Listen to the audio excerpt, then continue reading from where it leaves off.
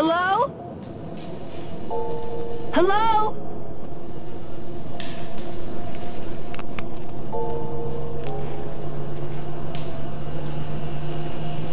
It's all around us.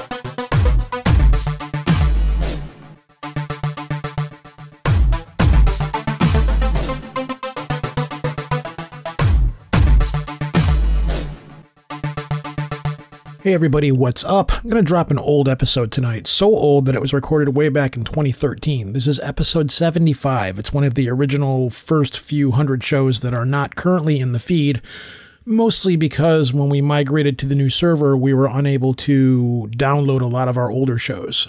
This was pretty much by request for the most part. I had mentioned that I was going to throw it back up there. I was thinking about it, and by overwhelming response and private messages and things like that, people said, yeah, we want to hear that show again. It was one of your best shows. So myself and my former co-host recorded this back in 2013. I think it was in November, pre-Thanksgiving, but I can't be 100% certain. We had a listener of the show named David that had called in and recommended the show idea for us. And we said, yeah, that's great. We should do that. That's cool. It's not paranormal or weird, but it is kind of weird. It is different. It is a form of subculture. And looking back on it, this is, I think, one of our best shows that we ever did. So I'm going to run the show with very minimal editing. Of course, I've changed out the opening of the show a little bit because it was just information that was pertinent at the time and really isn't now. And that's pretty much it. We're just going to jump into it, and I'll let it roll as it actually aired. Peace, folks. See you again real soon. I do have a Thanksgiving, I almost said Halloween. I have a Thanksgiving episode coming up. If things go as planned, Moxie from Your Brain on Facts is going to be returning to the show hopefully next week with some kind of an off-the-wall weird Thanksgiving episode. It's Moxie. If you heard the last episode, then you know how she is, so we have no idea what's coming. In the meantime, let's take a look at hobo culture and history. Peace, folks. Here we go. All right, what we're going to try to do is to try to break this down into, I guess, categorically, or just describe what hobos are. Essentially, without getting into too much of what we're going to go into, a hobo is more or less a person that is a free living lifestyle that travels. But we're going to go into more of an expounding of what that will be. So go ahead and take it away. Hobo. A hobo is a migratory worker or homeless vagabond, especially one who is penniless. The term originated in the western, probably northwestern United States during the last decade of the 19th century. Unlike tramps, who work only when they are forced to, and bums, who do not work at all. Hobos are workers who wander. Homelessness has been a perennial fact of life for human societies, and many homeless people have historically traveled to seek work or find friendlier communities that they might be of assistance for charitable organizations, churches, or individuals. In the 1800s, many of these vagrants started train hopping, a practice in which people sneak onto trains for travel, and the term hobo, which arose in 1847, appears to have been linked to specifically train hopping transients in particular. A hobo may be homeless by choice, preferring an open-air lifestyle, or he or she may be forced into the lifestyle by economic circumstances, mental illness, or other factors. Historically, hobos often sought work in the towns they landed in, working as migrant laborers in the fields, washing dishes in restaurants, performing other simple work in exchange for shelter, food, or money. Some modern hobos continue to seek out work as they travel, but many more are unemployed, relying on a variety of tactics for food and shelter. The hobo lifestyle has been romanticized and idealized, especially by those who have not experienced homelessness. Images of hobos riding the rails to seek their fortunes were common in many early 20th century novels, and hobos became especially high profile during the Great Depression, when thousands of people were forced into transient lifestyles by the troubled American economy.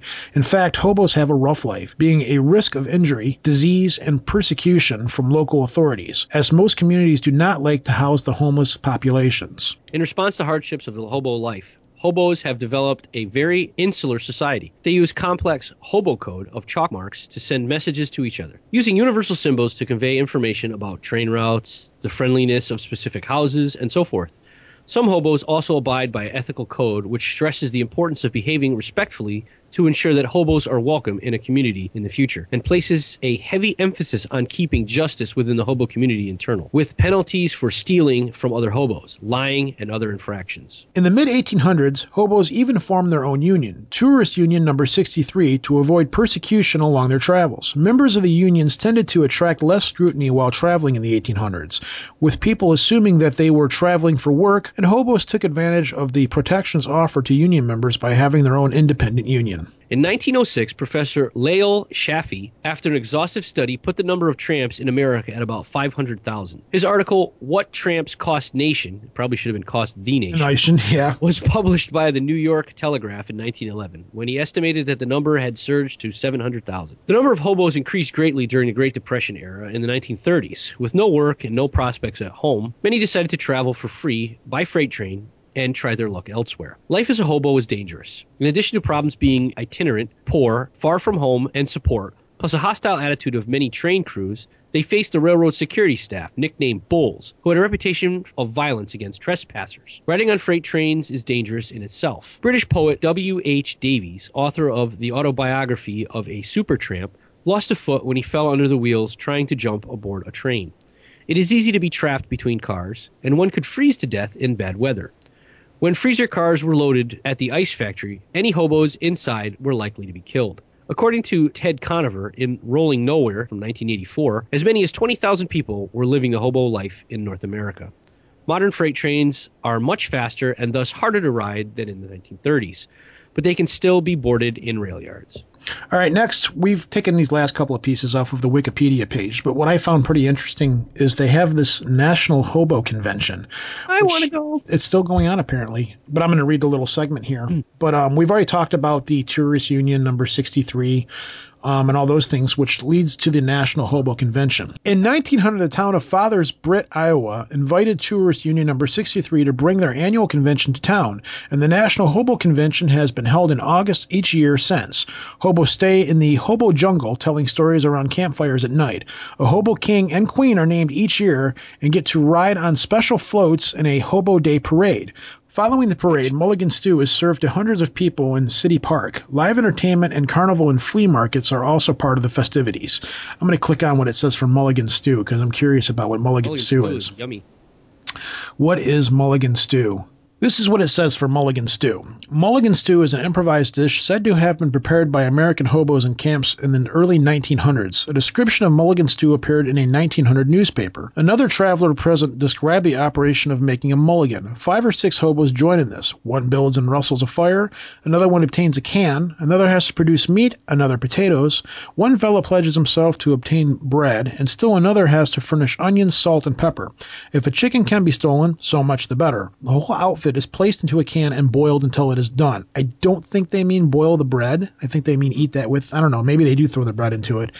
If one of the men is successful at procuring Java, an oyster can be used to make coffee. And this is also put into a fire to boil. Incidentally, it may be mentioned that California hobos always put a snipe in their coffee to give it that delicate amber color and to add the aroma. Snipe is a hobo for butt end of a cigar that smokers throw down in the streets. Oh, God, that's gross. They throw a cigar into their coffee that somebody else has smoked. Ugh. All hobos have large quantities of snipes in their pockets for both chewing and smoking purposes. A beggar stew is a mulligan without any meat. The earliest known attestation is in 1899. Mulligan is a stand-in for any Irishman, and a mulligan stew is simply an Irish stew that includes meat, potatoes, and vegetables, and whatever else can be begged, scavenged, found, or stolen. A local Appalachian variant is burgoo, where the available ingredients might include squirrel and or opossum. Only a pot and a fire are required. The hobo who put it together was also known as a mulligan mixer. That sounds delicious. Dude, beef burgoo is delicious. I'm not real sure I want to partake of the cigar butt coffee. That just sounds disgusting and gross. God, just thinking about it. It makes me want to gag. It does. It really does. Hey freaks and freakettes, what's up? My name is Sister Stroke, and if you're looking for some old school house, or you just need something to get you moving through your day, then check out my show, Brick City House. We bring the bounce every Wednesday night, 1 p.m. CST, 7 p.m. GNT. And that's right there at ChicagoHouseFM.com. Or you can find us on iTunes. Go to Electronica, scroll down till you see Chicago House FM, honey. We are right there. Take care, everybody, and don't forget, freak free.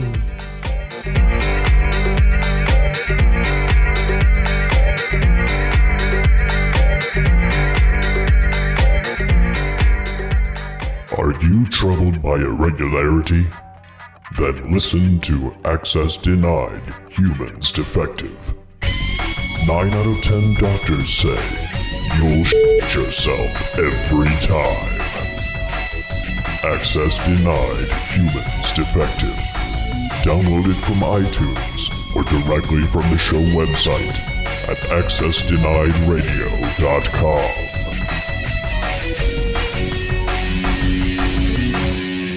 Hi, I'm a skeptic. And I'm Bigfoot. Yeah, I'm pretty sure you're not. You shut up, y'all. I'm Bigfoot, and I'm running wild all over the U.S. of A. Well, you're not very well documented. Says you. I left tracks and possum innards all over the place. Well, my name's Blake Smith, and along with my co-hosts Benjamin Radford and Dr. Karen Stolzno, we take a skeptical look at the evidence for all kinds of monsters on our show, Monster Talk. Other monsters? Like who? Well, our show's pretty new, but we plan to take a look at lake monsters, sea monsters, Mothman, the Chupacabra, the Yeti, Orang Pendak, ghosts, ghouls, goblins, zombies, demons, and we might even check out the monster that lurks under your bed or in your closet. Hey, you didn't say my name in that list. Honestly, we've already done 2 episodes on Bigfoot, but the topic does keep coming up. Hey, I know where there's a big old monster. Where? In my pants. Don't go there. Instead, go to monstertalk.org or look up Monster Talk on your favorite podcast aggregator. You mean iTunes. Shut up, Bigfoot. So now we're going to move on to the laws, rules, and regulations, for lack of a better term. It's the Hobo Ethical Code. An ethical code was created by Tourist Union Number 63 during the 1889 National Hobo Convention in St. Louis, Missouri. This code was voted upon as a concrete set of laws to govern the nationwide hobo body. I almost said bounty. It reads this way. Number 1, decide your own life. Don't let another person run or rule you. Number 2, when in town, always respect the local law and officials and try to be a gentleman at all times, unless you're stealing a chicken for a mulligan stew. Don't take advantage of someone who is in a vulnerable situation, locals or other hobos. Number 4, always try to find work, even temporary, and always seek out jobs nobody wants. By doing so, you not only help a business along, but ensure that employment should you return to that town again. Number 5, when no employment is available, make your own work by using your added talents at crafts. Number 6, do not allow yourself to become a stupid drunk and set a bad example for locals' treatment of other hobos. Number 7, when juggling in town, respect handouts. Do not wear them out. Another hobo will be coming along who will need them just as bad, if not worse than you. Number 8, always respect nature. Do not leave garbage where you are jungling. Jungling is a term for being a hobo and traveling, in case anybody's curious. I'm not sure if we covered that already. No, it is not being a gigolo from ICP. It's pronounced juggalo. Juggalo. I know, but I said jingling. I don't know. Now I'm thinking of the Juggies from the Man Show. That's a weird transition. Anyways, number 9. Got a lot of those today. A lot of Juggies? A lot of weird transitions. Yes. Okay. Wow. Boobies. If in a community jungle, always pitch in and help. Try to stay clean and boil up whenever possible. Boil up, I would assume, means take a bath. When travel, ride your train respectfully. Take no personal chances. Cause no problems with the operating crew or host railroad. Act like an extra crew member. Do not cause problems in a train yard. Another hobo will come along who will need passage through that yard. Do not allow other hobos to molest children. Expose all molesters to authorities. They are the worst garbage to infest any society. Number 14. Help all runaway children and try to induce them to return home. Number 15, help your fellow hobos whenever and wherever needed. You may need their help someday. I want to go back to number 5 about the added talents at crafts. Mm-hmm. We actually have stuff that comes up through auction now that goes for good money, and it's called tramp art. Mm-hmm. It is stuff that was put together by hobos or by tramps, and it's usually like they'll take a cigar box and they'll whittle woods and different little trinkets and apply them to the cigar box. And some of the work that they make is amazing. They make picture frames. Like I said, they make the tramp art boxes. They're gorgeous. They are absolutely gorgeous, and it looks like they take a lot of time to make. They're extremely well crafted, and like I said, there are actual collectors out there that look and seek out tramp art. How modern is this stuff, or is it all art from the 1800s? Like, is there still modern tramp art that comes through? Yeah, this stuff that we get through the auction house is, late 1800s, early 1900s stuff. It's worth a lot of money. I mean, we had one box sell for like $500, and it wasn't White Owl. It was another older brand of cigar, and it was a wooden cigar box, and it had been applied to. It had wood that was carved out in crosses and everything else, and it was all applied in a stacking fashion. Mm-hmm. So the top of it was had a pyramidal scheme on it, and then the outside was adorned with little roadside trinkets. It was gorgeous. It was a gorgeous piece. You get a lot of these that come through there?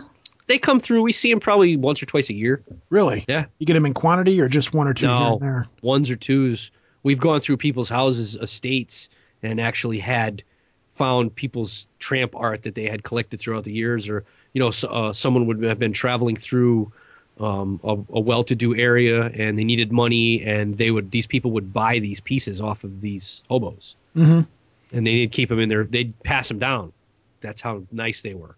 Does tramp art have a distinctive pattern to it? Like you can look at something and say that's tramp art. Yeah, you can tell immediately what tramp art is. Absolutely. It's really cool. So another cool thing is that hobos have their own little secret language of symbols and things like that. A hobo Illuminati, if you will. And Hobolati? Hobolotomy? Not hobolotomy. Taking the hobo out of you. Hobolotomy.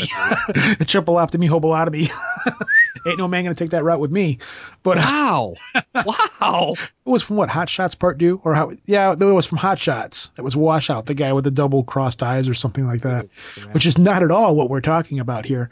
But hobos have their own hidden meanings and symbols and signs and stuff to communicate with one another when they go somewhere. Like if they go somewhere and somebody offers them food, they have marks that they use to put in chalk to let people know what's where, and like this is a cool place to go to, don't go here, this is bad, the toilet paper sucks, what have you. Why don't you cover some of the hobo codes? Hobo sign code. To cope with the difficulty of hobo life, hobos developed a system of symbols or a code. Hobos would write this code with chalk or coal to provide directions, information, and warnings to other hobos. Some signs included turn right here, beware of hostile railroad police, dangerous dog, food available here, and so on. For instance, a cross signifies angel food. That is food served to hobos after a sermon. A triangle with hands signifies the homeowner has a gun. That's great. I suppose you'd have that on the front of my house. A horizontal zigzag signifies a barking dog. A square missing a top line signifies it's safe to camp in this location. A top hat and a triangle signify wealth. A spearhead signifies the warning to defend oneself. A circle with parallel arrows means to get out fast, as hobos are not welcome in this area. Two interlocked circles signify handcuffs. Makes sense. Hobos are hauled off to jail. A Codius sign. Did I read that right? Caduceus? Yeah. Sure. Caduceus sign symbol signifies the house has a doctor. Okay, that's all right. Living in it. A cross with a smiley face. Wow.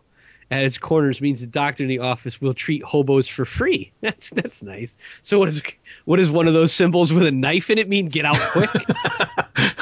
A cat doctor has a gun. Oh wow. A cat signifies a kind lady lives here. A cat woman. A wavy line signifying water above an X means fresh water and a campsite. Three diagonal lines mean it is not a safe place. A square with a slanted roof signifies a house. With an X through it means the house has already been burned or tricked by another hobo and is not a trusting house. Nice. Wow. You screwed up, hobo. You ruined it for everybody. Yeah, screwed it up. 2 shovels signifying work was available. Shovels because the hobos perform manual labor. Another version of the hobo code exists in display in the Steamtown National Historic Site at Scranton, Pennsylvania, operated by the National Park Services. All right, since we've covered all the other dry stuff, because up to this point it feels like we've just been reading from history books and junk like that. So we kind of have. One of the drier episodes of Project Archivist. It really is. What we're going to do now is going to go through some different hobo terminologies and different words that they use for different things. I guess I'll start off. We'll just bounce back and forth with a few different ones. One of them, since we keep bringing the term up over and over again, the whole jungle thing or jungling. What a jungle is a hobo camp or an encampment. That's where, I guess, where trains would normally stop. They have different areas where people can board them rather easily or get off of them rather easily. So what they have are hobo encampments, and these are called jungles. And these are usually found, or were usually found from what I gather, underneath train overpasses and clumps of woods next to train tracks. Rain Man. Yes. And these would be areas usually, from what I'm gathering, just outside of freight train yards where the trains are coming in when they're going, because you don't want to ride a train into a freight train yard, because once you're in there, you can't get back out without getting caught. Mm-hmm. So the trains slow down before they go into the yard, and these people would jump off. So these would be exit and entry points, and these are usually where the jungles would be found. And these are encampments where you could go, and it would be kind of like a hobo guild for the most part, where people could meet up and they would say, hey, where can I find work in this town? Is there work here? Where does the next train line go? Things like that. And they were also easy entrance and exit points. From what I've been seeing, there are, which we're going to cover towards the end of this, there are still somewhat jungles left around, but the hobos of now aren't the same as what they were back then. But there are still spots where if you're a freight train jumper or a train hopper, that you can get off and on, and people will camp off to the woods and the side, or they'll camp under overpasses and stuff like that. When rivers are dried out, they have a place that they'll camp out and stay. These are often kept secret. They don't want law enforcement knowing about them, essentially. So which one you got? Bangtails, racehorses. Bangtails are racehorses? That's what it says. Okay. You got another one here. It's they call them hook shops. Those are brothels. Got Big Rock Candy Mountains. It's a hobo paradise as described in the song by Harry K. McClintock.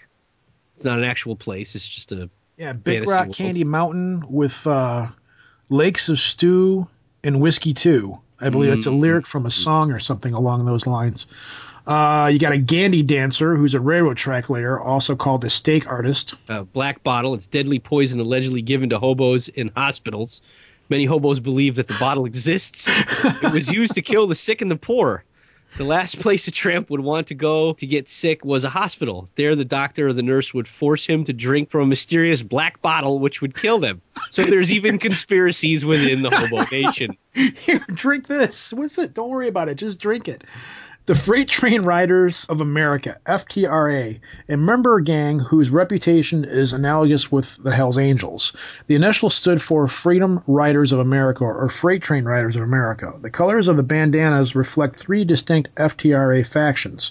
Those who wear red mainly ride the rails across the southern U.S. Blue means they stick to the old Frisco line across the country's midsection. The black belongs to the riders of the so-called Highline that runs the Twin Cities of the state of Washington. Many FTRA members are Vietnam vets or ex-bikers. Many eschew a racist ideology akin to the Aryan Nation. The black bandana-clad riders are the most volatile prone of the FTRA.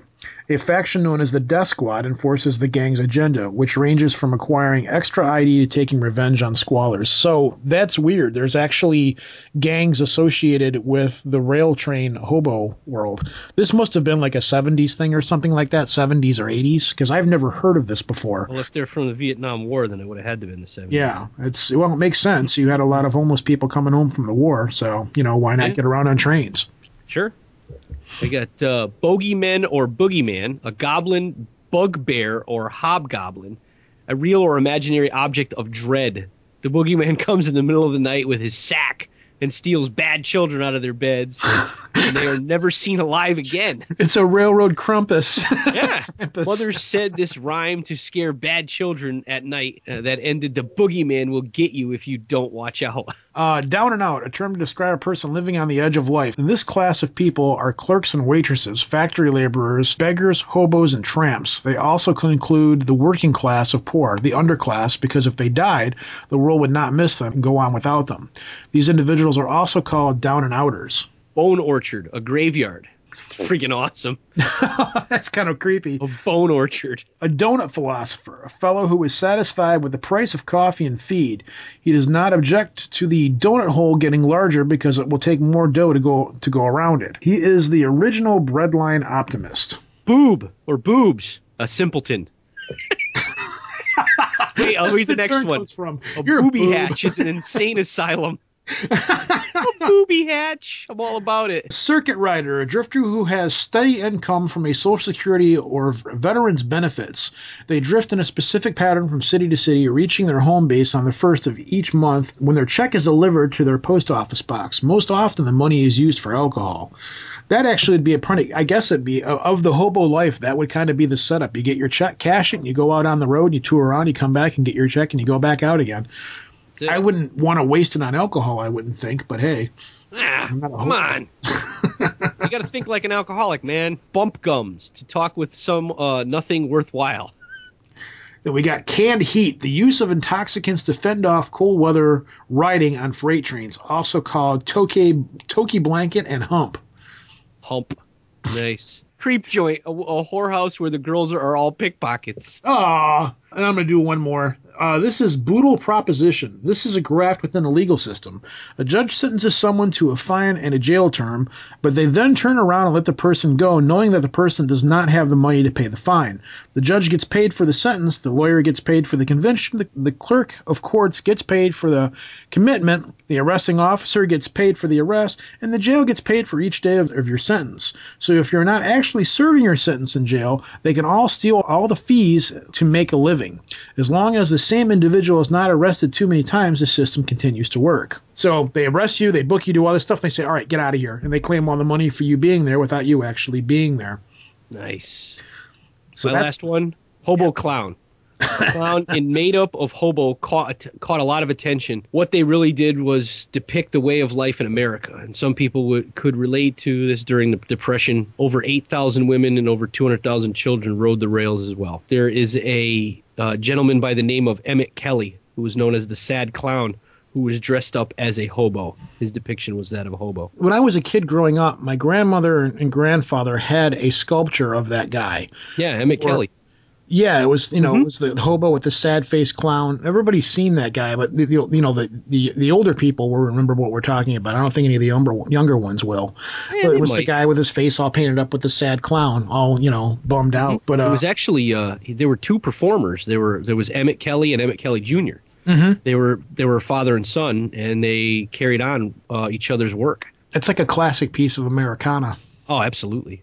All right, so now we're going to go with a few famous hobos. Some of them are not with us anymore. I'm going to start off with T-Bone Slim. And this guy's got a name. His real name is such a pain to pronounce. T-Bone Slim was perhaps the 20th century's most famous hobo writer. Born Matty Valentinpoka Huda in 1880 to Finnish immigrant parents, he grew up in Erie, Pennsylvania, but at a young age left to travel the northern United States as a migrant worker.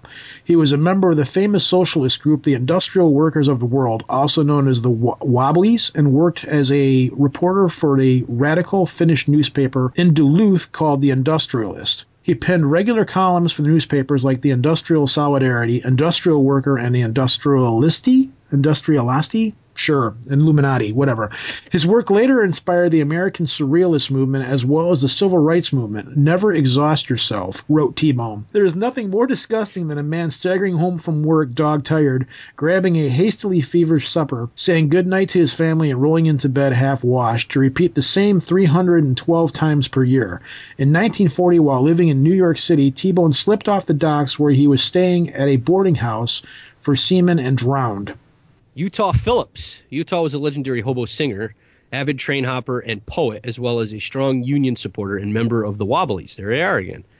He ran for U.S. Senate in Utah as a candidate with the Peace and Freedom Party, and ran for President of the United States in 1976 as a candidate with the Do Nothing Party. Sounds like my kind of party. But Utah was best known for his music. He recorded tracks for Rosalie Sorrells, a famous folk singer from Idaho, and penned many songs of his own, such as Hallelujah, I'm a Bum, Bread and Roses, Daddy, What's a Train, and Moose Turd Pie. That sounds like a winner. Oh, boy. His most famous composition, which tells the tale of his work as a Gandhi dancer or rail worker, laying tracks across the Southwest. The CD he recorded with Annie DeFranco was nominated for an Emmy Award. Wow. Other songs have been played by the likes of Emmylou Harris and Tom Waits. Utah died on May 23, 2008, at the age of 73 in Nevada City, California, from complications of heart disease. Next, we're going to move on to Alexander Supertramp, and no, I will not sing the song this time. Yeah, behind the scenes, we've been singing Supertramp songs. That'll show up someday in one of these episodes. Give a little bit, or now. Born Christopher McCandless, grew up in the suburbs of Washington, D.C., and attended Atlanta's prestigious Emory University. After graduating, he donated $25,000 a family friend gave him to pursue a large degree to charity.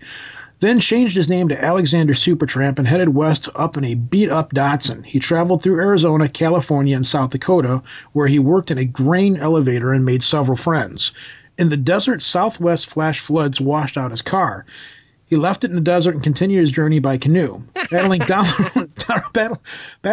the lower Colorado River with nothing much more than a bag of rice. Inspired by the rugged wilderness and spectacular isolation, he planned an even grander trip to Alaska. McCandless hitchhiked to Fairbanks and hiked into the wilderness near Mount Denali with a 10-pound bag of rice. He's got this thing for rice. Rice is good, man.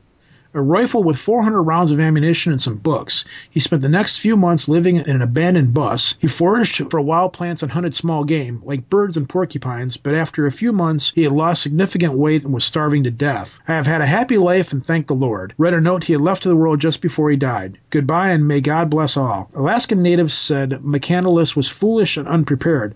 Nevertheless, his story touched the hearts of many. John Kerouac's book about him, Into the Wilds, spent more than 100 weeks on the bestsellers list and was later turned into an award-winning movie directed by Sean Penn. The abandoned bus he lived in is now a shrine for drifters, bums, and tramps alike. It's funny because Les Stroud talks about him.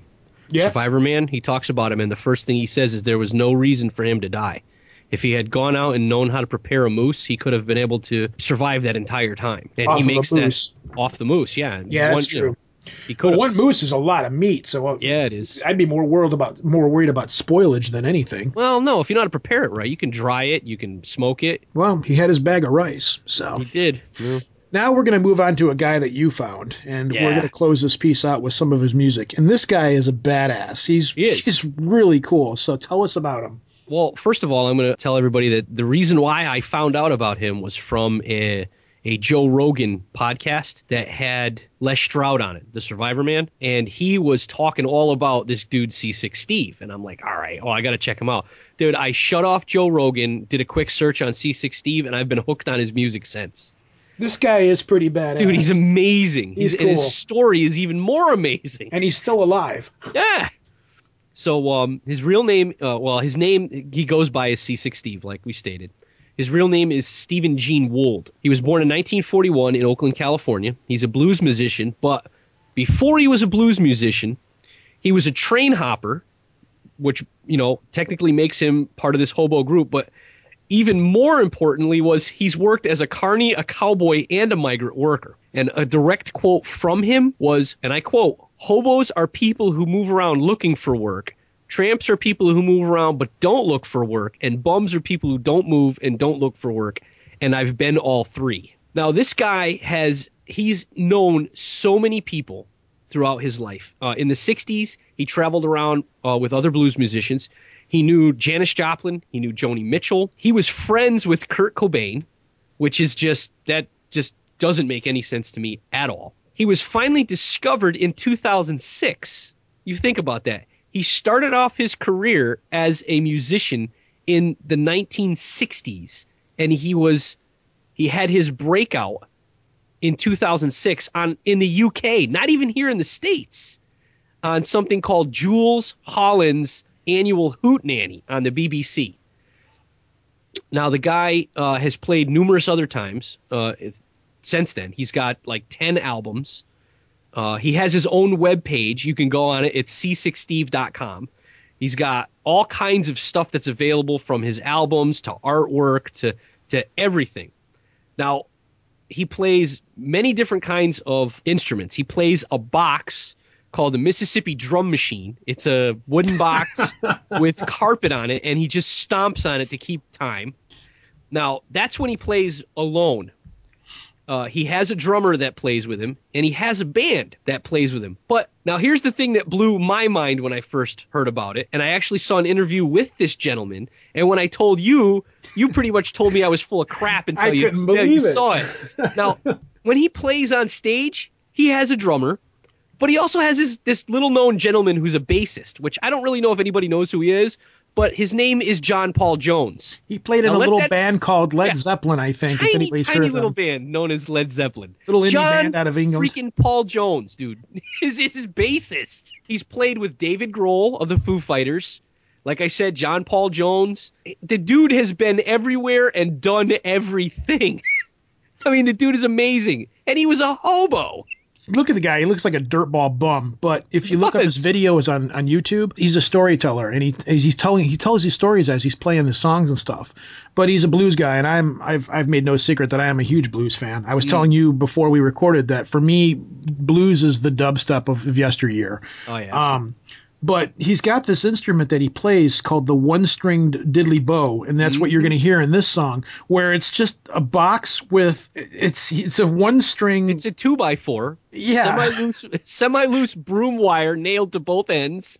Yeah. And it's actually made for him by a name named James Super Chicken, and it's spelt wrong, Johnson. And he plays it. It's like a slide guitar, and he plays it with a screwdriver.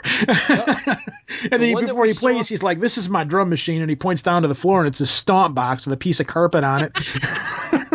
Dude, it's amazing. But the guy's awesome. He also plays a 3-string guitar. It's called the Trance Wonder. That's made for him. It's made for him by the Fender Corporation. And what I really liked is he's got his amplifier, which is a Roland Cube 30 watt amplifier, and it's placed next to him in a chair when he plays gigs. And most guitars go to 10, and if you're Spinal Tap, they go to 11. He lets his final setting is tweed. So we're just gonna roll out of this and roll into C-Stick Steve for everybody. Yeah, just don't speed up because I ain't so good at this. Just right like that. Yeah, that's very good. This piece is, oh wait. Just want to introduce my band. This is the Mississippi Drum Machine.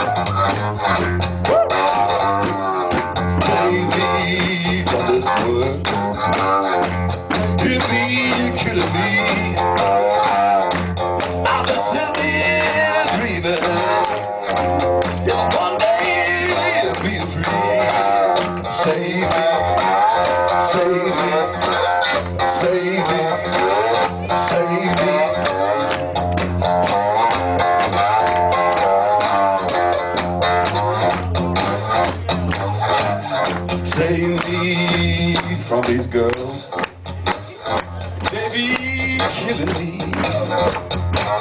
I'm just sitting here dreaming and never being free. Save me, save me, save me,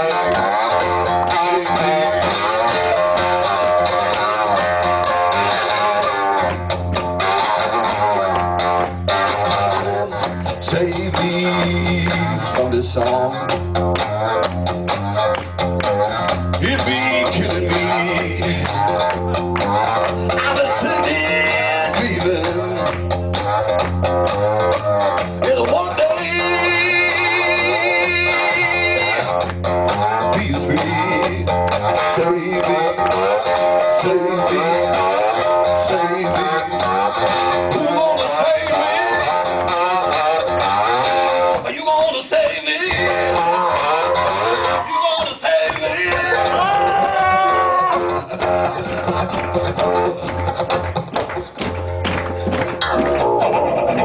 On the beat now.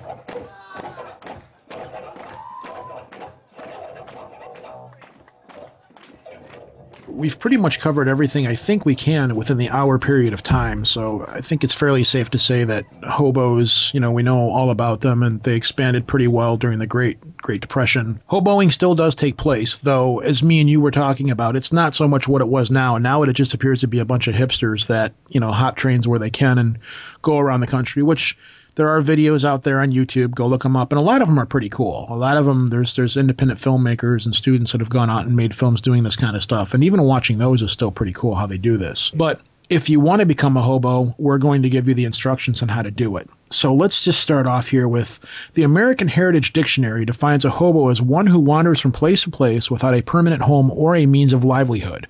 But the dawn of the internet and the increased dissatisfaction with the 9-to-5 routine have led more and more people to wonder if earning a living while on the road is a viable alternative to the daily grind.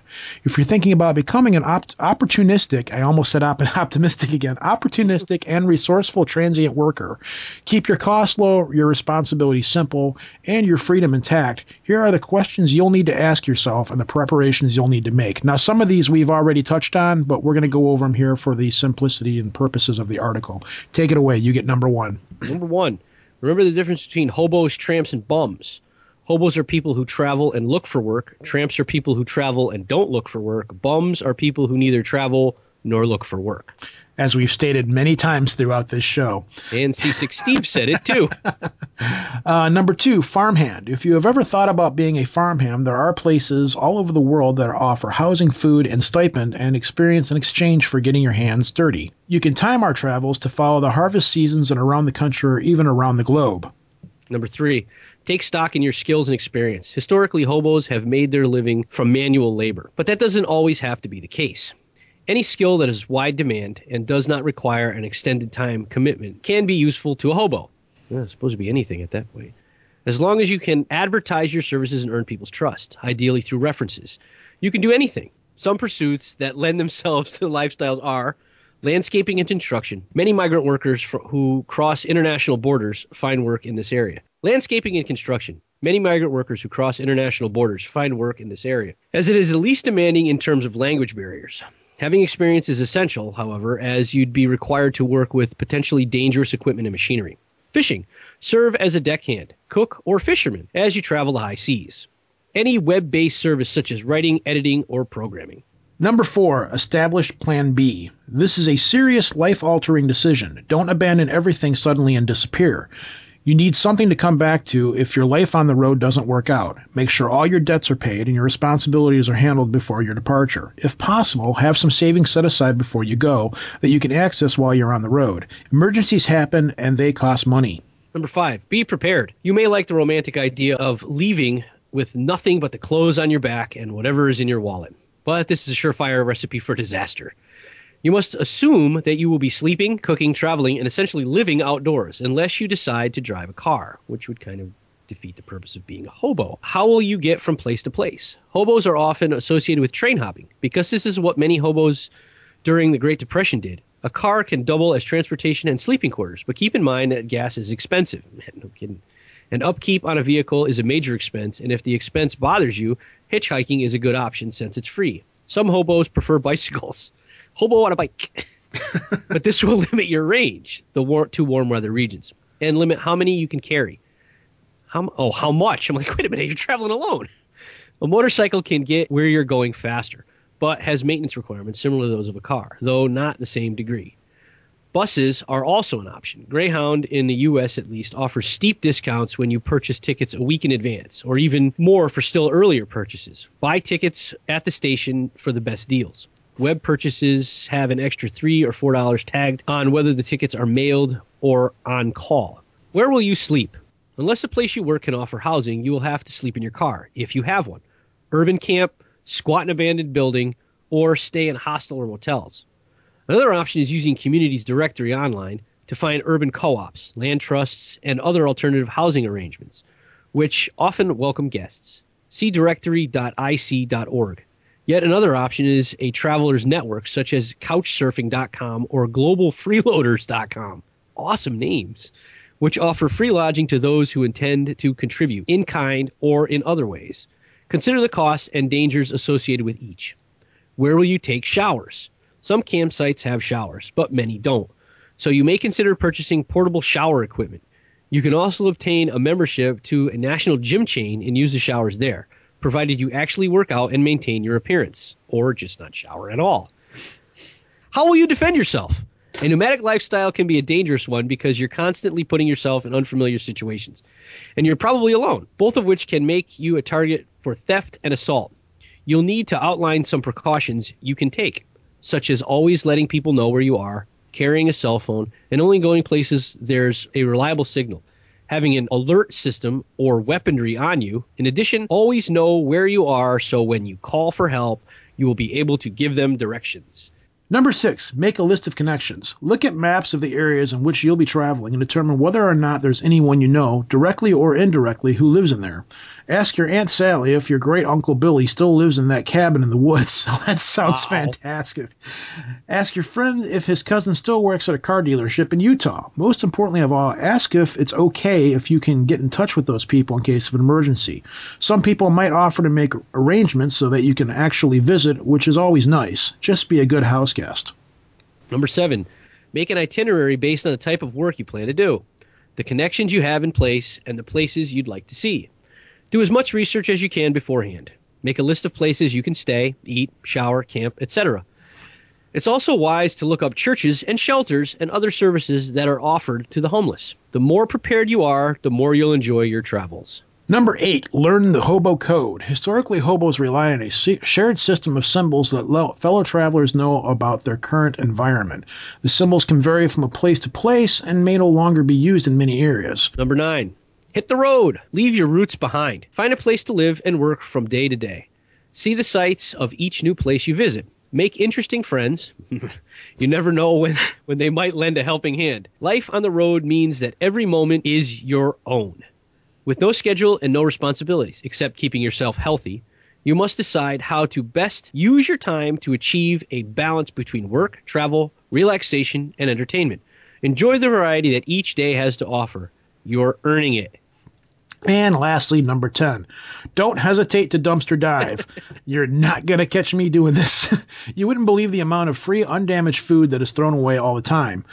For best results, check behind smaller grocery stores and fruit markets, as they usually don't invest money in sealed garbage compactors, although these can sometimes be opened as well. Just be careful. No, not going to happen. I don't feel like getting smashed Star Wars style on a food compactor. Oh, jeez. Fast food chains are also usually good, but more traditional restaurants generally don't waste nearly as much food, although if you are really hungry, you can usually find at least something there. I'll pass on that. You know the one thing they didn't mention in this? No. A good fishing rod. You know, that's true. Yeah, basically, when you're out doing this, you got to pack for camping. The days of carrying a stick with your valuables over your shoulder in a little bag are pretty much gone. Oh, yeah. But yeah, people probably get away this. with having it in a rucksack, you know? Well, the videos that I've seen on YouTube, everybody has a backpack, and they always have a tent. They always have some kind of a little pop-up dome tent. They have a sleeping bag, change of clothes. You know, it's different than it was back then. But like I said, I didn't think people still do this because of the security and things like that. But yeah, people do. People do, and they get out there and they get around. I ain't going to lie. There's been a lot of times where I've thought about hopping on my bike and just going, but, you know, can't do that. Got to weigh family, kids, responsibilities and stuff. Damn it. You know, but I'm not real sure I'd want to do the train hopping thing. The idea of just hopping on a bike with some money in my wallet and saying, I want to go here, check this out. I'll be back in a couple of days. Heck, I've thought about doing it to get out to you in Connecticut. I'm not going to, right? You know, it's like, how many people do we know from the show that live between here and Connecticut? There's Bad Hammer and Me. Yeah. That's it. Oh, no, David G. But David G is pretty much right around the same place. as Daddy. Exactly. So there you go. That'll pretty much bring this week's show to a close, I guess. I guess we covered everything that we can within the amount of time that we've got. So let's get underway with all the usual stuff. If you'd like to send us a voicemail, 734-681-0459. I need to figure out if I can change the opening message for that. It's always the same generic. The person you're trying to call is not available right now. Blah, blah, Should blah. be able to. I don't see why you wouldn't be able to. Yeah, we need to change that because, as this episode demonstrates, sometimes we use those voicemails. Well, we use them all the time. People call and leave voicemails. We use them. Yeah, that one that's in the beginning is off of my phone. Yeah, that's right. You want to give out your number? 203-213-9975. If you want to send us an email, it's projectarchivist@gmail.com. As we were working on this show and recording it, developments in the T-shirt front have come pretty nicely along.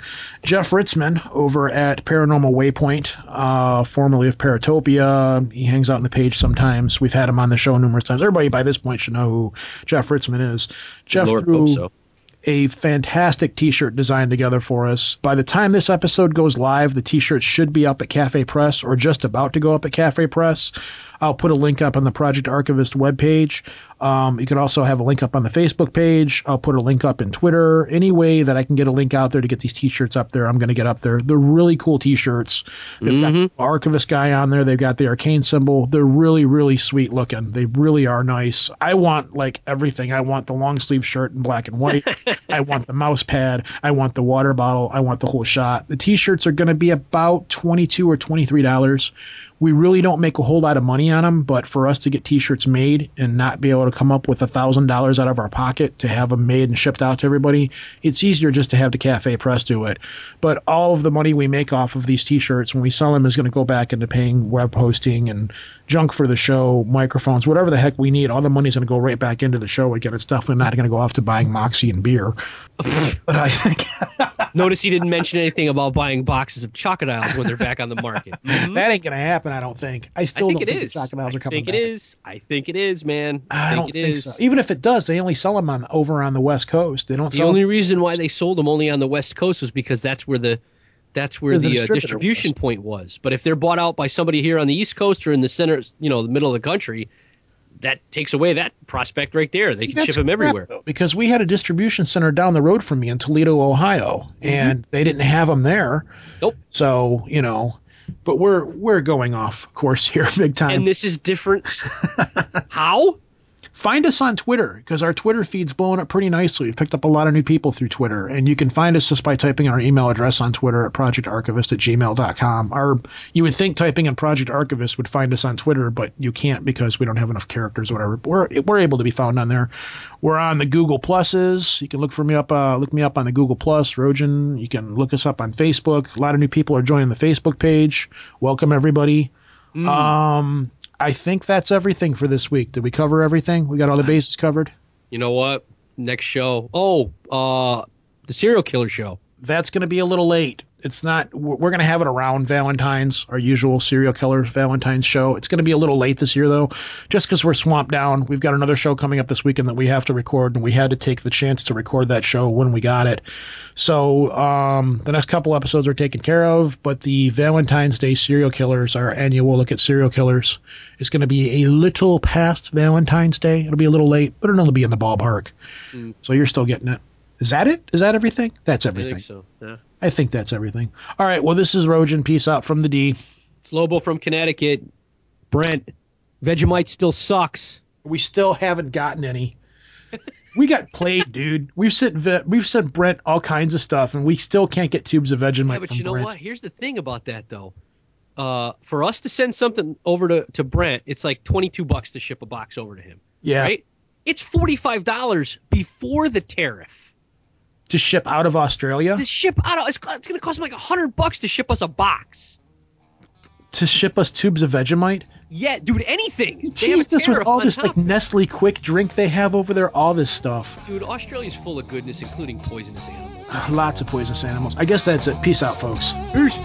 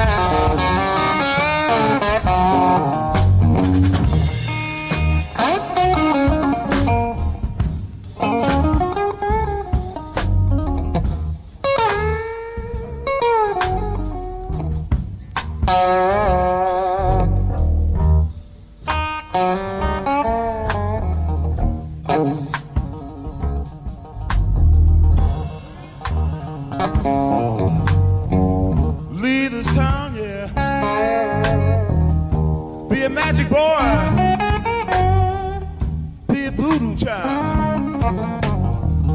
Come back and buy this town. Buy this town. Put it all in my shoe.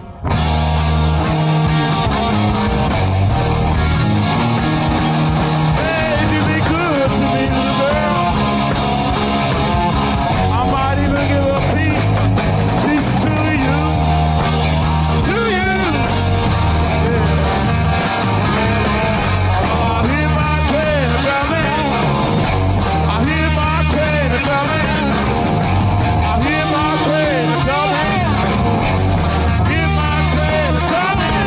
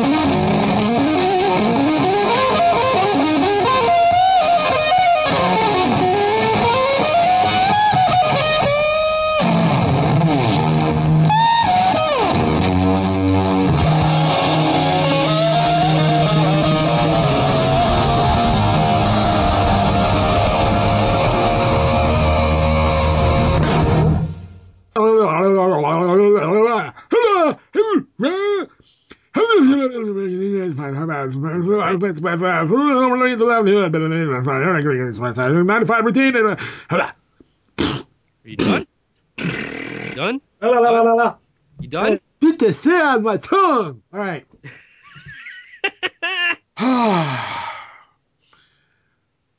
Let's try this again.